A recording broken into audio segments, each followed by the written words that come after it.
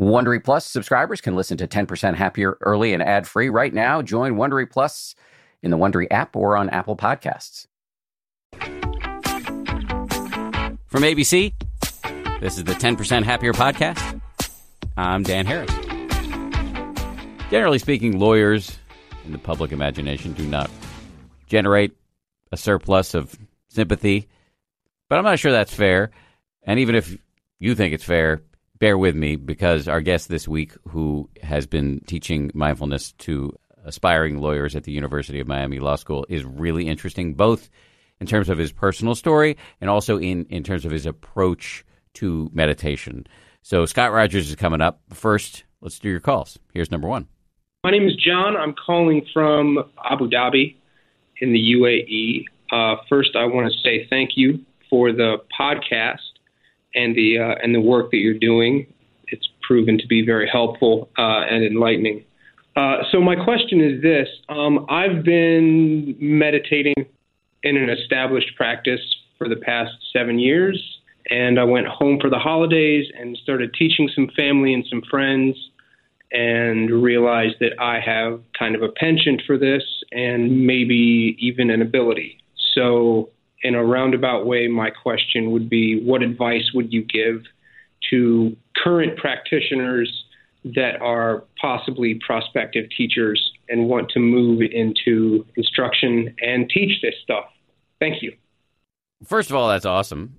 I think it's great. And one of my biggest fears about the state of the meditation industrial complex right now is that there aren't enough highly trained teachers.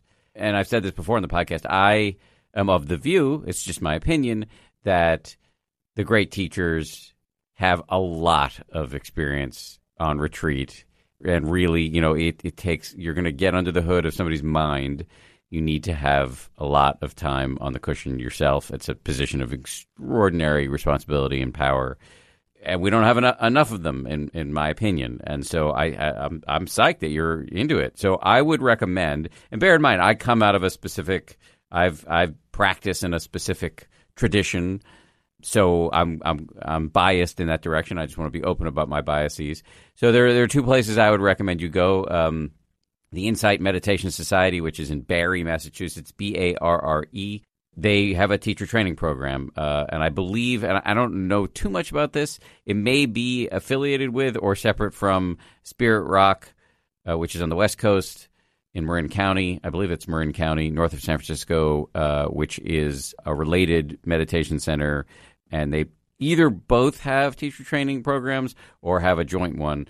But in any event, I would recommend talking to them because they produce an extraordinary number of amazing teachers, many of whom I know quite well because they teach on the 10% Happier app. So I think it's awesome what you're up to, and that's where I would recommend you go to check it out. And anybody else who's listening who wants to get into this. All right, let's do call number 2. Hey, Dan. Kimberly calling. I have found meditation to have an incredible impact on my life, and I want desperately to pass this practice to my children. And I would love to have your best tips on how to do this without freaking out my children that have been raised in more of a faith-based lifestyle that I am actually starting to question and make a turnabout. I've already tried to approach it with the one child I have that I think could use it the most, and I have gotten the typical mean girl, what is this, all mamby-pamby, peace, love, not war kind of response, and she thinks I've lost my mind. And she also genuinely believes that she's the one living in reality and I'm not. But that's a whole other conversation. Have a great day, and thank you. Hugs and hugs to all, you, Bianca, and your little boy. Have a great day. Thank you. That's very sweet. I appreciate it. And I had a minute of thinking, oh, no, is this the same question I get all the time? I want to teach meditation to my kids. How do I do it? But actually, yours is a really interesting twist because it sounds like your kids are in a faith tradition, and therefore there's some sort of baked-in hostility to meditation. And so you're really just trying to figure out how to position it so that, given their conditioning, they might be open to it. And so I would say, and this is just my opinion, I would say that you should really depict it in secular terms, that this is not about attacking their belief system It's about a secular training of the brain and the mind to be maximally effective. So we all want to have productivity and focus that's operating on the highest possible level so that we can get as much done. I would assume that would be attractive to your children. We all know that we suffer from strong emotions at times, and sometimes, as a consequence, do things we regret. Shaving down our emotional reactivity, that's attractive, I think, to a lot of people. And I think pointing out that a lot of people in our society who we admire, the U.S. military, corporate executives, entertainers, elite athletes are doing this not because they're in the market for abandoning their core religious beliefs, but because it makes them better at what they do. So I would really position this as something that's secular, and that, if these are people who really care about their prayer life, for example, being able to curb to a certain extent the craziness of their own minds, the monkey mind, will, I would imagine, improve their prayer life so they're less distracted and more focused on what it is they want to focus. So that's my advice for what it's worth. Best of luck to you. Let's get to our guest this week, because this is a really smart person who I think has a lot to say that is going to be interesting to you guys. Scott Rogers is the director of the Mindfulness in Law program at the University of Miami Law School. He works with both students and faculty and helps them embrace mindfulness as a way to be less stressed in an extremely stressful environment, and in what is an extremely stressful field of endeavor professionally. This was actually recorded in January, so if there's an outdated reference in here, please forgive us. The reason why we're posting it now is because the law is on the minds of many Americans, as Brett Kavanaugh is in the midst of his confirmation proceedings on Capitol Hill. In fact, I'm looking at a TV monitor right now, and he's on there. So here we go. Here's Scott Rogers. So let me ask you, how did you start meditating? Well, Pam, about 28 years ago, when we were in the law school environment. Oh, she was in law school with you? Pam and I met in law school. In fact, just months before it was all going to turn into the next aspect of life in the law, that is graduating, said, we have a meeting with Marty Peters. Marty Peters is this extraordinarily wonderful woman who was the school psychologist. University of Florida had a school psychologist at the law school, which was a sign of its being on top of things. And she would always offer students and others tips on reducing stress or focusing, concentrating, and those nice things that I always found helpful and interesting. And she also was trained by the Maharishi in transcendental meditation. So one day, out of the blue, Pam said, we're going to see Marty. I've signed us up to learn TM. And that's how the formal practice sort of got set in motion. What were you like at that time? Were you super stressed? Was there a reason Pam dragged you in to do TM? And what kind of effect did it have on you? Pam might have a different answer to the question. I loved law school. I thrived in law school. I found it to be very rich and not stuff I did not know. I loved the learning process. I loved my classmates. I loved faculty. So I think that I was not stressed in law school. Our relationship was somewhat new.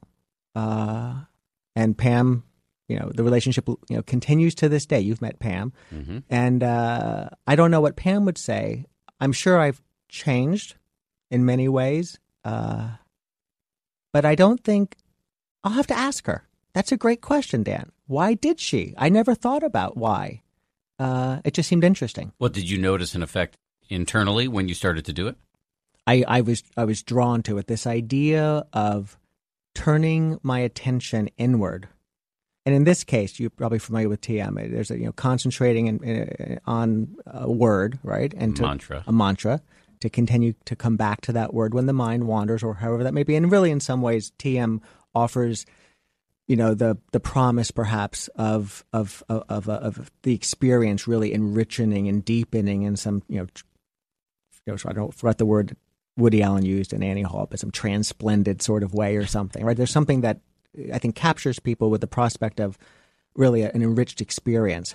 I didn't necessarily have that so much as the motivating force, but this real interest in noticing and perhaps narrowing the field of focus around an object. I found that to be quite interesting. And I found that to be quite interesting. Well, I mean, a lot of lawyers have a good attention span. You got to sit and read through it. This is the reason why I'm not a lawyer. I thought about it. It just seems horrible. Sorry, no offense. Actually, offense. It seemed horrible. But so I can imagine why a mind that would be good at law school would enjoy locking in on a mantra and seeing how well you could focus on it. That's interesting. I think a lot of people, certainly a lot of law students and a lot of attorneys, will talk about how busy their mind is, how restless the mind is, how antsy. And a lot of people, this idea, people saying, I'm ADD or I'm ADHD, I hear that all the time in and outside of. So that just may be an aspect of the ethos of the moment and just the way things are moving. What you're saying is very interesting. I do think that there is something about a certain aspect of the lawyer mind locking in on something. I think there's something to that. I don't think that canvasses the law, though, broadly. Some, yes, not all. For me, maybe. I think I've always had a fairly good ability to sort of stay on top of things, but restless as well. Did you find that doing this practice was useful for you in your life and your relationships? Did it make any difference whatsoever? I didn't stay with it long enough as the practice. I think what happened was we learned it. I really enjoyed it. We practiced it. Pam and I practiced it together a little bit. We went to Marty and her husband Don's house where we would sit and practice, and maybe with a small group. Marty, by the way, does a lot of interesting stuff with, I think, TM in its larger aspect today. And but there wasn't a lot to read about it. I was hungry, I think, for learning more about this introspective, attentional orientation. And I began to read what I could find, which back in 1990, 91 wasn't tons. At least I couldn't find tons. And that led me to a couple of books on Zen, led me to Alan Watts, it led me to some interesting, even one was like a religious, it was a Catholic priest who had become a Zen practitioner and wrote a book on it. I found that to be helpful for instruction, like learning about more of a less mantra-oriented practice. And then in short order, it led to mindfulness, which became the practice that really took hold. So when you say mindfulness in this context, are you referring to secular mindfulness, or did you learn mindfulness within a Buddhist context? At first, the books that I found on mindfulness were books written by Thich Nhat Hanh. He has Vietnamese Zen master, yes. A wonderful voice for mindfulness, a wonderful way of, I think, speaking to it simply and beautifully. And there were just some books. If I went looking in bookstores, he had books. I think Parallax Press had published a bunch, and they just kept coming out faster than I could read them. Another one was coming out, and he tended to, at least in my experience, restate basic fundamental insights. And so you would read another book and really reread something, but it would resonate and reinforce. So he is, as you said, Vietnamese and from the Buddhist tradition. And so I would say that my early readings, and then as the journey progressed, sort of engagement was with the Buddhist psychology and teachings. It's so funny what you said about Thich Nhat Hanh restating the basic propositions of mindfulness. It just really hammers home the point that we can hear it, read it, practice it 1,000 times, but we still need to hear it 10,000 more times because it's something. It runs so counter to the way we operate. In other words, mindlessly. Yeah. That this message of waking up, breaking out of autopilot, we just have in all of its aspects. That's what I actually view as one of the functions of this podcast, is to just have a weekly waking up party, a reminder session. It's not dissimilar to, in some ways, why you go to church on Sunday. Mm-hmm. Yeah, it's really interesting. I remember years ago, another person very early on that really influenced me, and to this day I cherish his voice, is Ram Dass. Mm-hmm. And I remember in one of Ram Dass's... Let me say a little bit about him. He's a former Harvard professor, got fired for giving acid to the students or something like that, and then went off to India, studied with a Hindu master, changed his name to Ram Dass, and now lives in Hawaii and is still teaching. And I think he got fired for being both researcher, because it was LSD and related research that was okayed back then, and maybe sort of having a resurgence in some ways, but wanted to be both researcher and subject. Yeah. That's right. That's right. He's an extraordinary. If you can listen, and you probably have, if you listen to Ram Dass talk and articulate things, at least I was just drawn in. And also he, I think early on, was very interested in getting out of his head, right? The voice in the head that you speak about so beautifully. And then in time, I think, emerged with the realization also it was deepening his connection of the heart. And I think that's where his own, at least my tracking of him, and perhaps myself as it connects to that, sort of moved into that sphere of really a heart-opening embrace, maybe being the key in many ways to unlocking so much. And so I find him to be really wonderful to learn from. And in one of the things he said, he began by saying something like, there's nothing I'm going to share with you all that you don't already know. It's that we tend to forget. Mm-hmm. So here we are, we've come together to remember. And I think when Thich Nhat Hanh, when you read it over and over and over, and when you share it, when you interview people and hear the same and very similar pieces of wisdom, it's like it runs so contrary to something that it is this important wake up, and then we fall asleep again. Let me hone in on a phrase you just used, because it's one of those phrases that's a bit of a red flag for me. But I think I know where you're going with it, and I just would like to hear you unpack it. Heart-opening embrace. You, for me, as a dedicated anti-sentimentalist, phrases like that, I'm always sort of policing my interlocutors about, what does that mean? So you used it, so what do you mean by it? Well, it's interesting. In the law, for example, which is a very adversarial system by its very nature, like life is adversarial, right, in many ways. And the law is by design an adversarial process that perhaps it tamps down on what it might otherwise be if we didn't have the law. And so this idea that the other is the enemy, like the other is a threat, the other is a problem. And the other, of course, if the voice in our head is really calling the shots and we're not catching that voice, then everything is the other.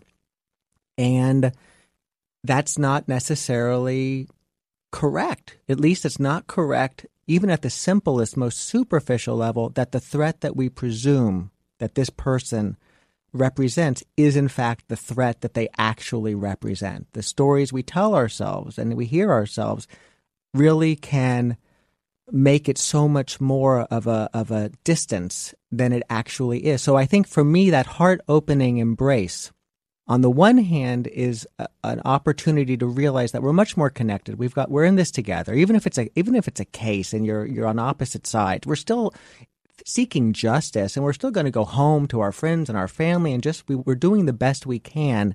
And it's challenging, and there's a lot of confusion. So on the one hand, at the most superficial level, Dan, I'd say it's realizing that we've got more going on together than we think, and we're not quite the threats that we take each other to be, and we don't have to be as guarded and as stressed as that leads to. Going a little deeper, I think it speaks to this recognition that if we can really tame that voice in our head, not forget it, but really size it up and befriend it. Or maybe that's another word you're going to want to unpack. Really befriend it. I'm cool with that. Okay, good. Then there's this letting go of something that was never real in the first place, and the feeling of connection, which is not touchy-feely, but is actually inherent in the system in which we find ourselves. We realize. And it's a game changer. But how did this play out? At this point, you're a young lawyer. You just graduated. You're reading all these books by Thich Nhat Hanh, which is probably not super common in your profession, especially at that time. But you're actually practicing the law. I don't know what you'll tell us what context you were in. How did that play? Did you find yourself, giving big hugs to people on a different side of a case, or like how did this heart-opening embrace play out in your legal practice? Well, yeah. Well, I practiced commercial litigation, so there's an intensity to that. Tough stuff. With a wonderful firm, with wonderful people who, by the way, were very interested in talking about mindfulness, because that was when I was firmly in this mindfulness sort of approach to a contemplative practice. Love talking about the mind moving into the past and regret and doubt. Love talking about, very interested and insightful about the mind moving into the future and anxiety, etc. And then when it came to practice, that didn't. To your point, even you said, I love what you said, your book, the first book, 10% Happier, this extraordinarily brilliant book. If you needed justification and a basis to sort of explore mindfulness, there you have it. You have it. And I use that book in class. I think I've shared with you. Students love it. We read it. I have them put together a little chapter of their own, or a little, their own story, the way because it's so interesting and helpful. But this practice is elusive, which is why your next book, the current book, I think is really important as well. So this journey, I mean, for me, that was, say, the early 90s when I began to practice and become interested. And for me, it was a great deal of reading. It was reading. I didn't have a teacher. I was in South Florida. I was married or just gotten married, and I did a series of what are called judicial clerkships with judges, which then led to the law firm and commercial litigation. And it was just busy. And I found a lot of my spare time I was reading books on mindfulness. And the game changer for me was when I was in a Sangha. This is a Thich Nhat Hanh sort of suggestion that people start these groups, these mindfulness groups. And we had one in South Florida on the beach, Miami Beach, with a wonderful friend now, Jill Seiler, who just opened her home to people to come in once a week for an hour and a half to read about mindfulness and sit and practice mindfulness and then talk about the experience. So for many years, it was a student reading and learning. And I would say that there was no heart opening early on. There definitely was, in ways that, by the way, weren't always didn't go as swimmingly as I'd hoped. The ability to be with my wife and have her say something that was probably quite right and all that, but I was resisting it. And rather than react and have it turn into a fight, I was quiet and listened. And then she said to me, "Why are you so quiet?" Right? So it was, but I was like, "But I am quiet. This is a good thing. This is a step in a direction." Was she, by the way, keeping up with her meditation practice? No, Pam is brilliant at pointing me in the direction, probably to what you intimated earlier, because it'll be helpful to me and helpful to her, and then going off and doing something entirely different.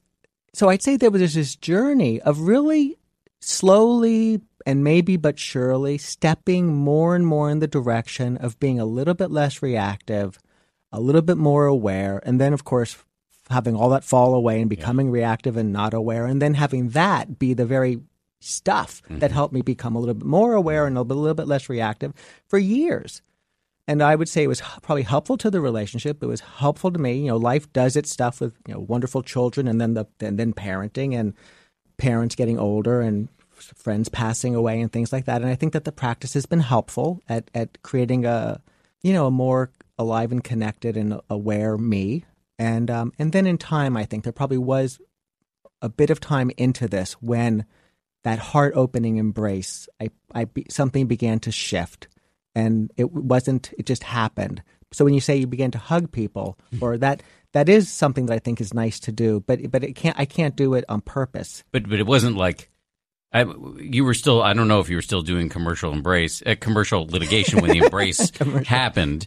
But how did that change your relationship, either in your own mind or in real life, to the people who were, but for all intents and purposes, your adversaries? Right. Okay. You made me think of something. So again, I'll sort of. I think that the heart-opening embrace took, I'm going to say, 10 years or longer to even begin to kick in a way that I felt towards the quote adversaries. I remember when I was, had a very difficult case with opposing counsel who was extremely, it was an unbelievably difficult case, unbelievably difficult opposing counsel and his client. And it was one of these cases where you're so sure you're right, and you're so sure they're misrepresenting, and I think that was correct, but we all have our takes on things. I remember having a conversation after some hearing or something, and I was so even as I'm saying it, my heart, I feel my heart racing. It was just so unbelievably frustrating to want to be feeling like you're being treated unfairly and things are being misrepresented and you're having a difficult time setting the record straight. And I sat and I practiced. So I that was the time to practice. So I remember sitting and I did a mindfulness practice. And somewhere in the middle of the practice, I had this realization, this insight that I was contributing to the suffering. That even though I may very well have been right, nonetheless, the way I was responding in the conversation, the way I was dealing with the matter of litigation, that there was resistance and there was that I wasn't helping making it. I wasn't reducing that quality of dissatisfaction with the experience. I was contributing to it. And that to me was a realization that we're all in this together, and me too. So what could you do? I'm just curious about this because I think a lot of people, I'm honing in on this because I think a lot of people, well, we're going to talk about this with you teaching mindfulness in a law school context, but a lot of people worry about meditation, and I still on some levels have my moments of worrying about it too, that what does it mean if you're in a competitive context, which the law certainly is in many of its aspects, if not most of its aspects. What is it? How do you take this stuff into your professional life when there's a certain amount of vanquishing that often needs you're endeavoring to do? Yeah.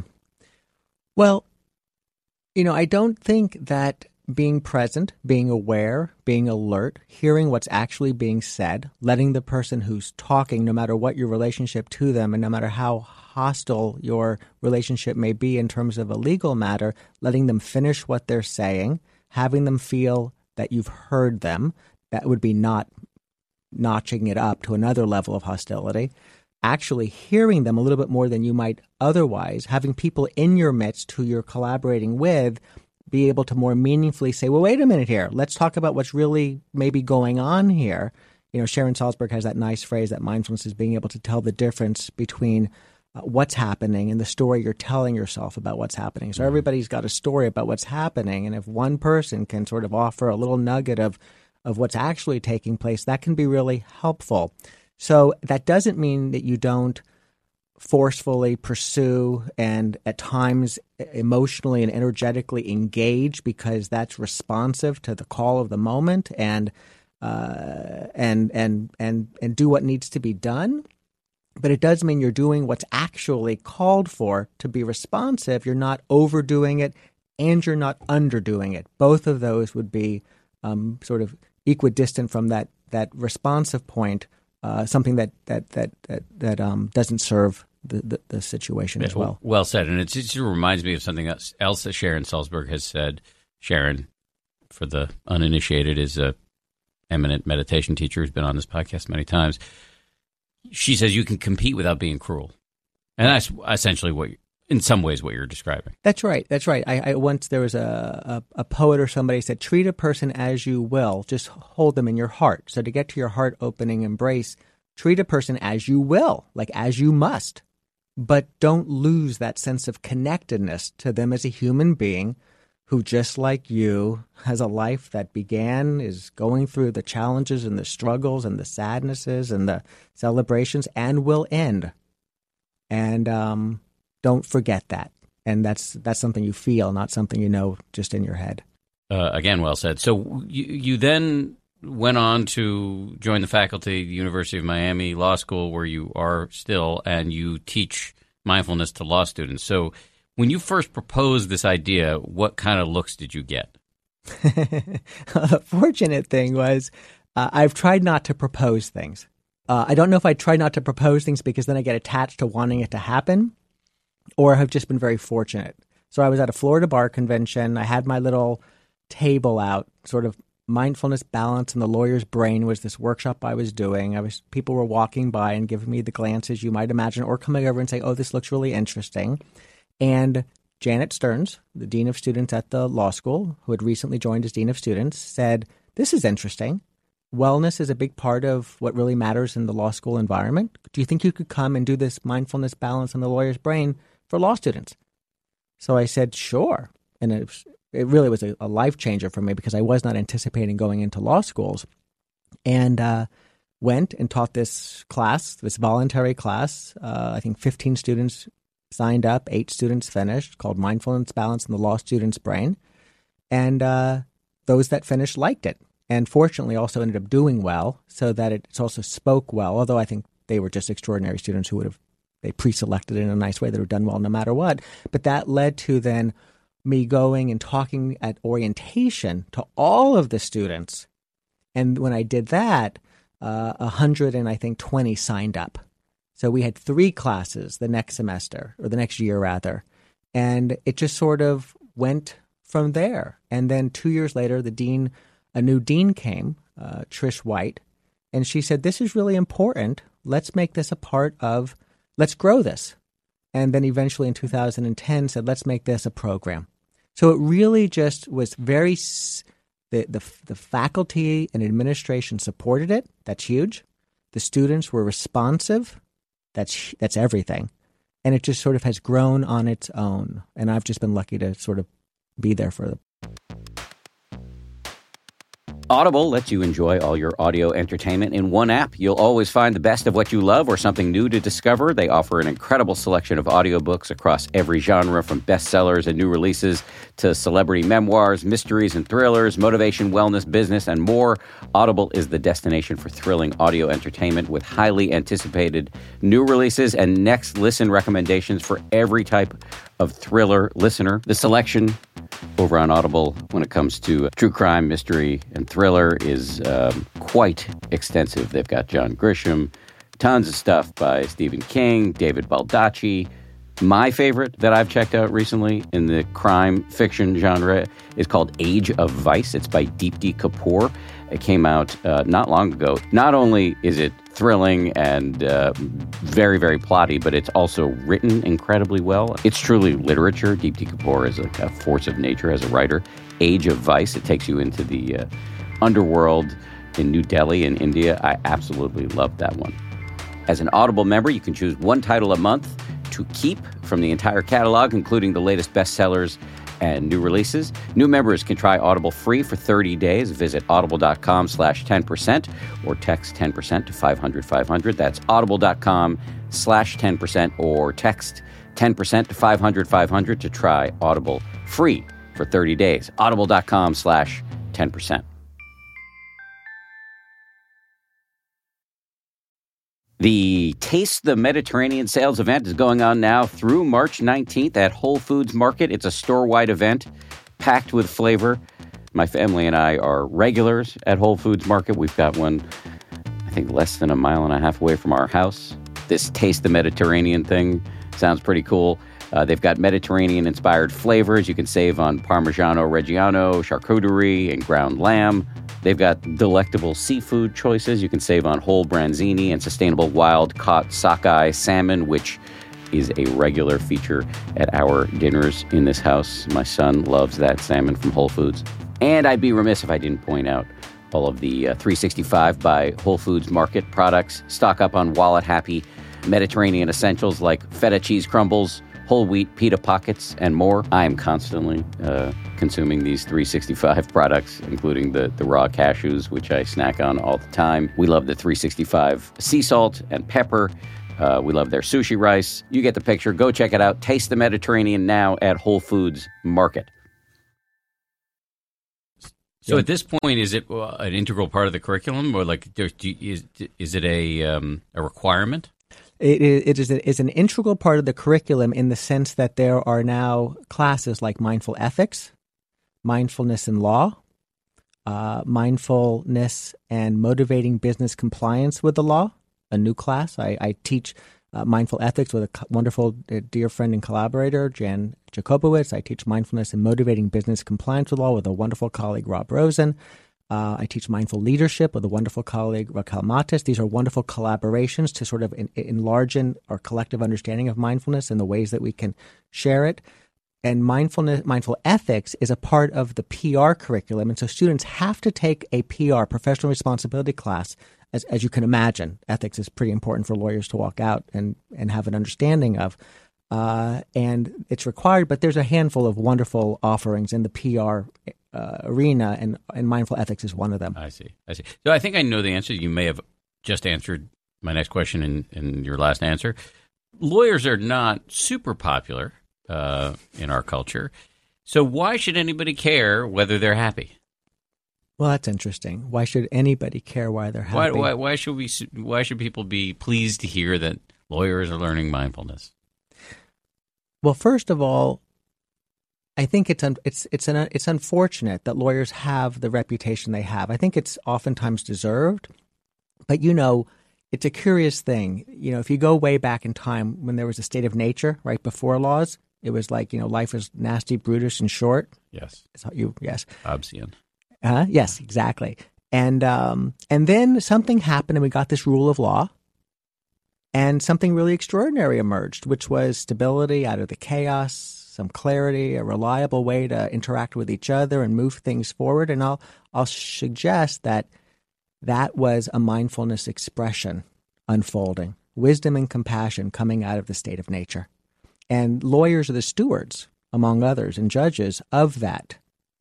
And now we have it where anxiety and depression and suicide thoughts and suicides, which run high across our society, runs especially high, they say, among lawyers. And so I find it very poignant that those who are probably the stewards of holding steady in the midst of enormous conflict and anger and resentment and frustration and unfairness are the ones who are suffering in many ways. So I think that I think there's something about caring about our society and those who play the roles that they play, and it's not easy for lawyers. It's not easy, and the profession is suffering, and probably that has been going on for a long time, which is why this noble profession. Because when we look back of the great lawyers and judges, it's a very noble profession, even to this day.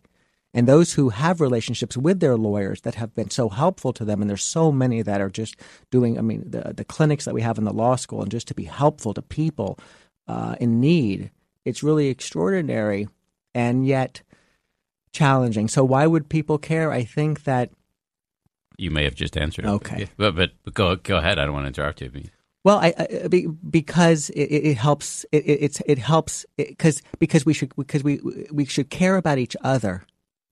If we have and lawyers and members of the legal profession help if they're not doing well, we all suffer. Yeah, they're an integral part of the system that we require in order to have the society we want. Yes. What is going on in the law that suicides and depression and anxiety appear to be elevated in the profession? I have colleagues who teach. I have colleagues who teach mindfulness to lawyers. I have a wonderful friend, Judy Cohen, in the Bay Area, and I've heard her say that the lawyers, we are problem solvers, and we're really good at problem solving. We are competitive, and we like to stay on top of our game, and we are perfectionistic. We like to get it right. And these three things serve our clients well, serve us well when we're doing our job. But if we can't modulate, if we can't turn down the dial on problem solving, then we're constantly looking for the next thing that's wrong, whether we're at home with our family, with our children, out just relaxing. If we can't tone down that competitiveness, then there's threats everywhere, and overstating those threats. And if we just sort of have to keep going through that document again because, goodness, if somebody finds a misplaced comma and we're shamed by that or whatever that may be, we just keep going. And I think that the thing that serves lawyers so well can become the thing that just answers the question you asked about why. And in South Florida, we've had just recently a bunch of extraordinarily wonderful and kind and brilliant attorneys in their lives die by suicide. And it's just been a very painful thing. And this is happening, again, throughout all of society, to be sure, but with students and lawyers, and when it happens, it's a wake-up call to a lot of people, because a lot of times people will say, I had no idea, or I really thought that they were managing it. So what are the biggest, thorniest, most interesting issues that you encounter teaching mindfulness in this context, which one would imagine would be a reasonably hostile environment? I think what's fascinating is that people are very interested.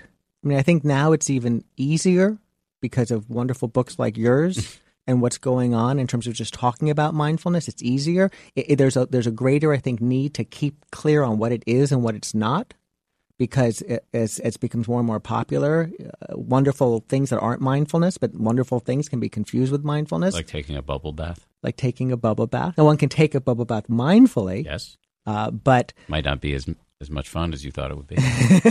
Right, it does.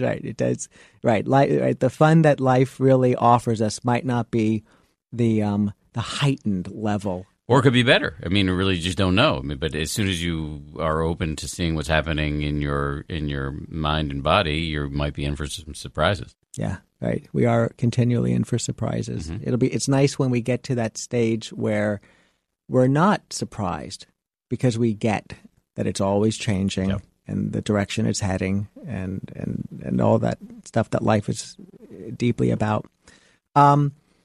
I think that how can I take this thing that I'm drawn to, which is wanting to be happier and more balanced and have a less stressed time of it all, and still stay competitive, to your earlier comment. That's the thing you hear the most. That's the thing I hear the most. And then people are relieved when they get that the two are not antithetical, but they actually support each other. But it does take a little bit of seeing the larger picture and understanding more deeply what mindfulness is to get there. It's both of those things. It's, I think, probably first understanding what meditation is and isn't.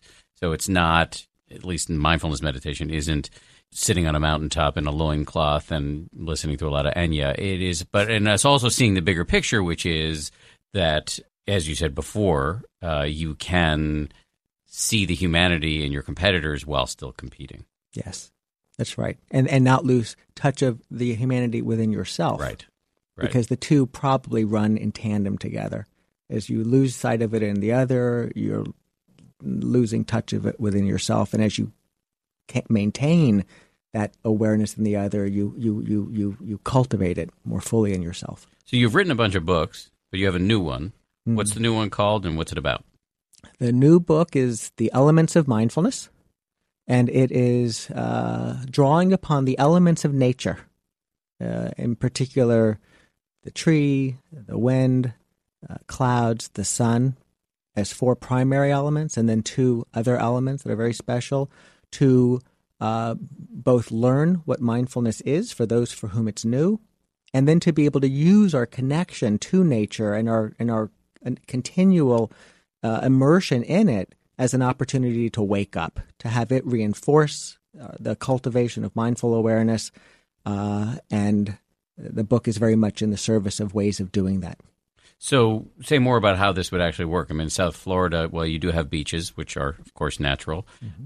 A lot of people spend their times in their cars and in their offices, maybe in their backyard a little bit. But so how do you get people to get in touch with nature without it sounding like sort of an empty bromide? Well, what's interesting is that when you say getting in touch with nature. So, for example, for each of the elements, and the elements that were chosen because no matter where you are in the world, even if you're nowhere near a beach, for example, and I feel very fortunate to live on the beach, you nonetheless have these elements at the ready. You look outside the window, whether you're driving in the car or you're sitting in your office, and you will see a tree, and you will have the opportunity to one way or the other be reminded of something important because the element is right there if you are primed to notice it. If you're primed to notice it. So, for example, for each of the elements, there's 2 ways that one approaches the elements as one develops their relationship to mindfulness: the doing and then the being. So, for example, when one sees a tree, and it can be in a book, because it could be a book that allows one to practice just by looking at imagery. When one sees a tree, they adjust their posture. When one feels the breeze or hears the breeze, they take, say, 3 breaths slower, deeper breaths. These are your instructions. These are the instructions. And if you think about most meditation practices, to be sure, and really a growing body of mindfulness practices, it will often begin with something like bring yourself into a comfortable seated posture, upright and stable. Well, there's the tree. Take 3 slow, deep breaths. There's the wind.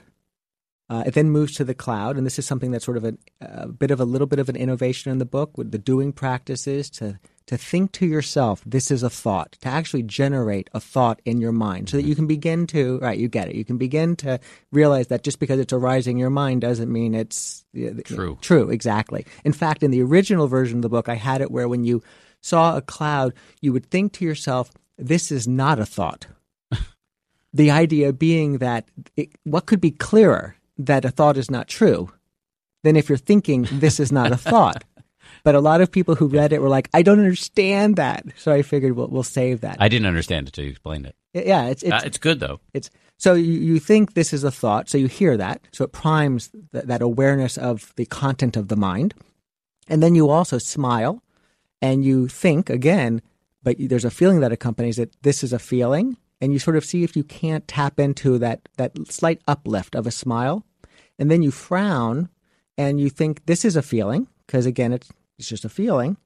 And you see if you can't connect with maybe a little bit of a drop in mood. So you're supposed to do this every time you see a cloud? Well, for the doing practice. Yeah. Yeah. And because that seems slightly impractical. It's a lot of clouds. Correct. But to begin a practice, so when we get to the So Be Mindful Sunrise, if we get to that, that would be a specific practice. And the way you start is there's the tree, you adjust your posture. There's the wind, so you take 3 slow, deep breaths. This is just the beginning, so you think the thought, smile, feel the feeling, frown, feel the feeling. And that all takes seconds. And now you're not going to come back to that in the practice, but you've generated it to start the practice. And then you move to the sun. The sun is awareness, but as a doing practice, the sun is warmth, spreading warmth. So then you would, in the spirit of Sharon Salzberg, you would bring someone to mind and wish for them well. May you be happy. You spread warmth, and then you would bring it to yourself. So a very small loving kindness practice. May I be happy. So that would be the doing practice, working through the 4 elements, the 4 primary elements, and that might take 30 seconds, 45 seconds. You could take 5 breaths. You could take fewer breaths. You could do the whole loving kindness routine of not just may you be happy, but the others as well. It depends on the person and their own interest and relationship. And then now that the sun is out and the sun is awareness, you now come back to the tree. And now it's aware of the body. And it can continue there with just a traditional awareness of the body practice. Or you can then move to the wind, and now it's an awareness of the breath practice, and it stays right there. So for people who've been practicing for a very long time, they're there, and now the practice continues. There's no special, accoutrements or accessories or anything complicated about it. Or it could then move to clouds, and now you're aware of thoughts and feelings, that fundamental practice.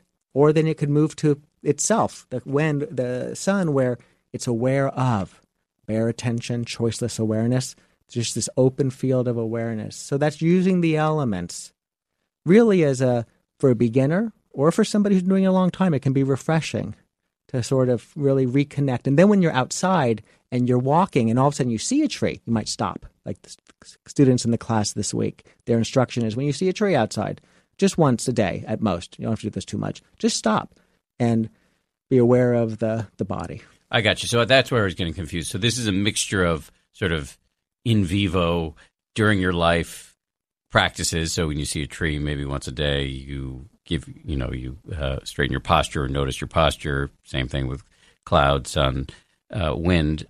But it's also a sort of formal practice that you can do that's organized around these concepts. That's right. That's right. Well, at the same time, not trying to add anything to the rich body of contemplative practices, particularly in the mindfulness tradition, that are already there. Well, given that there are all these sort of how to meditate books, why this? Why now? Well, one of the things that I think it offers is, and this was born out of my own early experience that just happened fortuitously when I saw a tree one day and while I was driving, and I just really saw that tree, like something nothing too esoteric, but just something. It was a meaningful experience. And I realized that that tree that I just happened to chance upon was the cue that woke me up.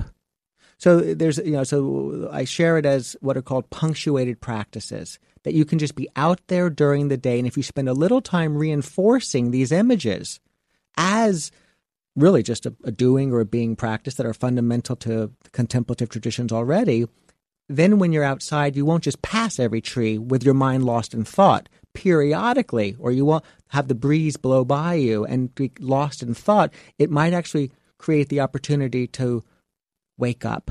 And in that waking up, and this is in the spirit of Thich Nhat Hanh, for whom, as I've shared with you, I was deeply moved and touched and learned a great deal, this interbeing, right?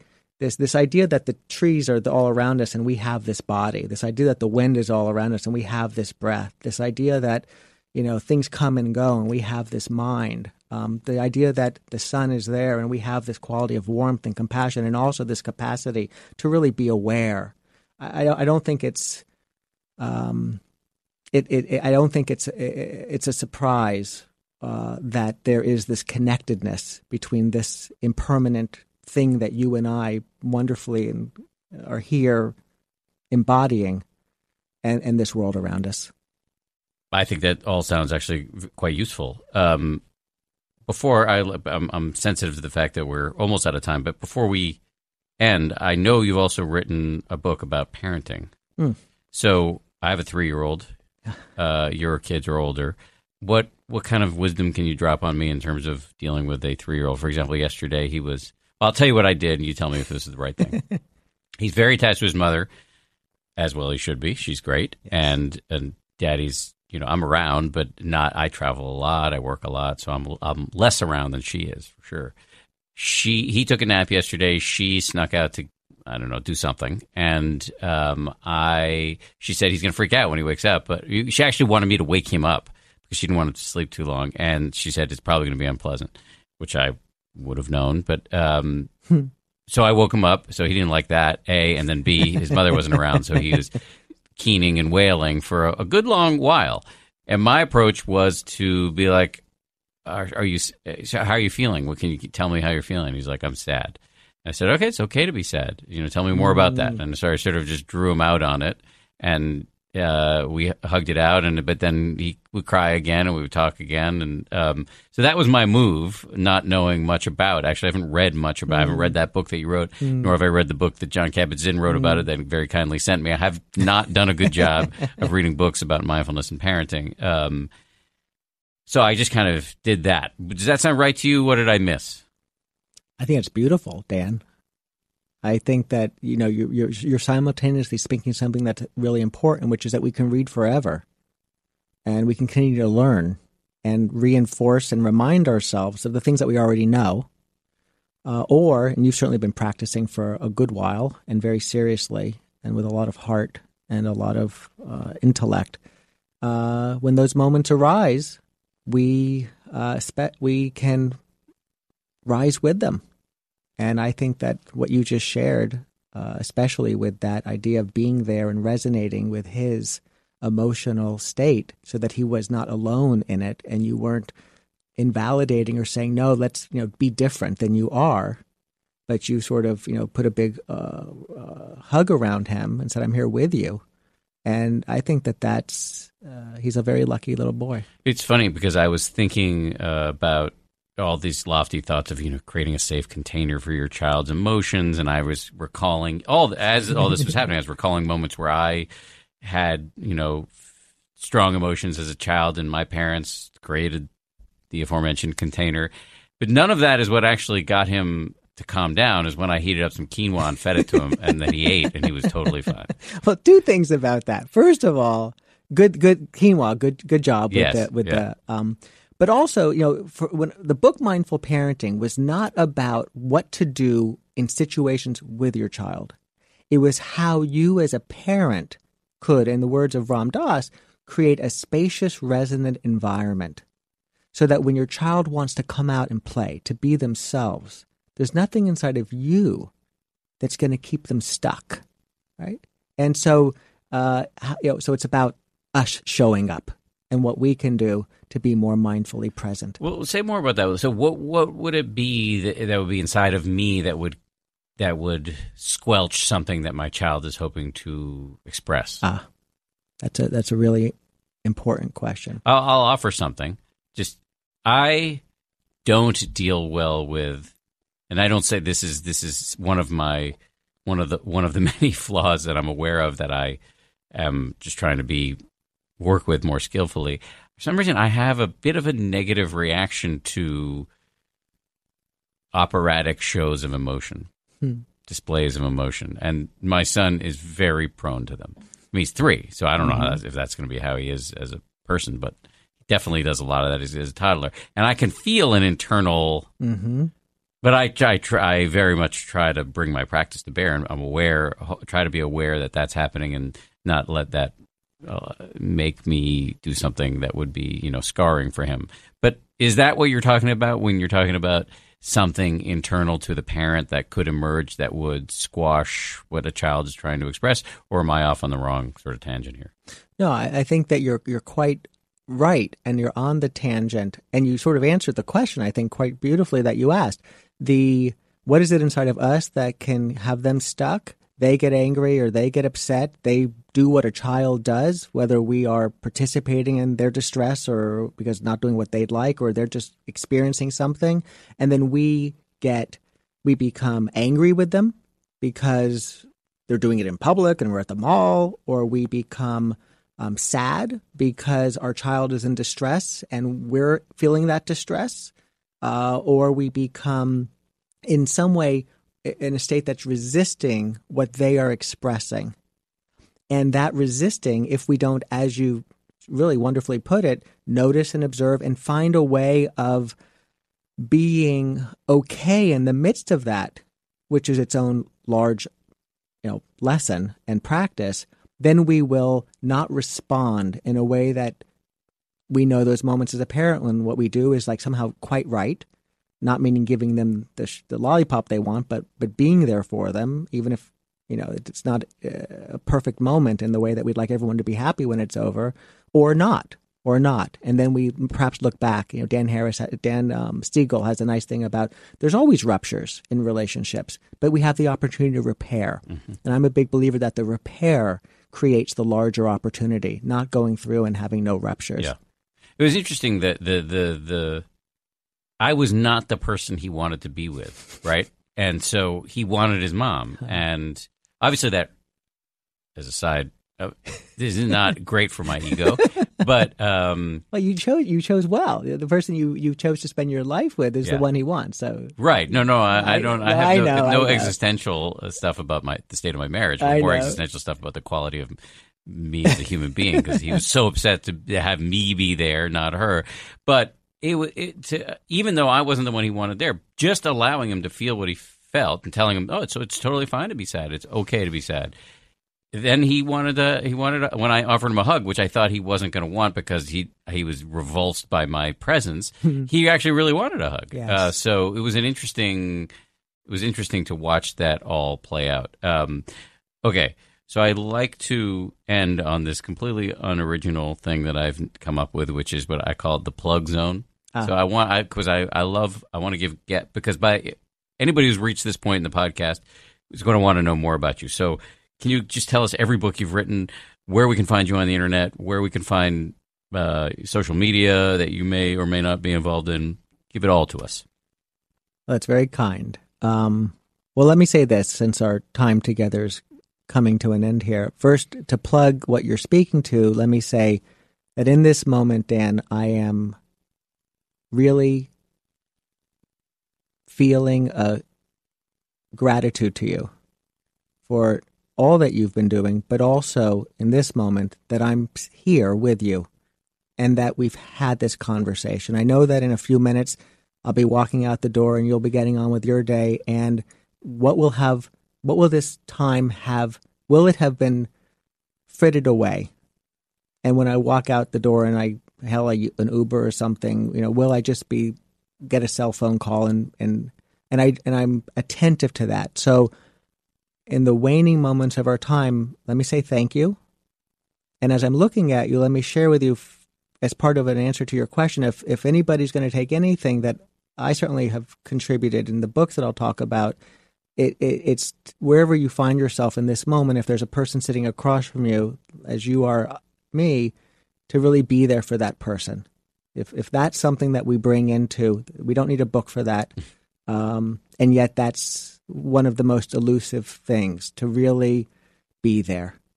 So I wanted to share with you that I'm, as much as I can be, I'm here with you, and I'm deeply grateful for that. And to all my teachers who have, in things that I've read or people I've gotten the good fortune to learn from, have helped me feel that, because it's not necessarily the way I would have been 20 some odd years ago, to your first question.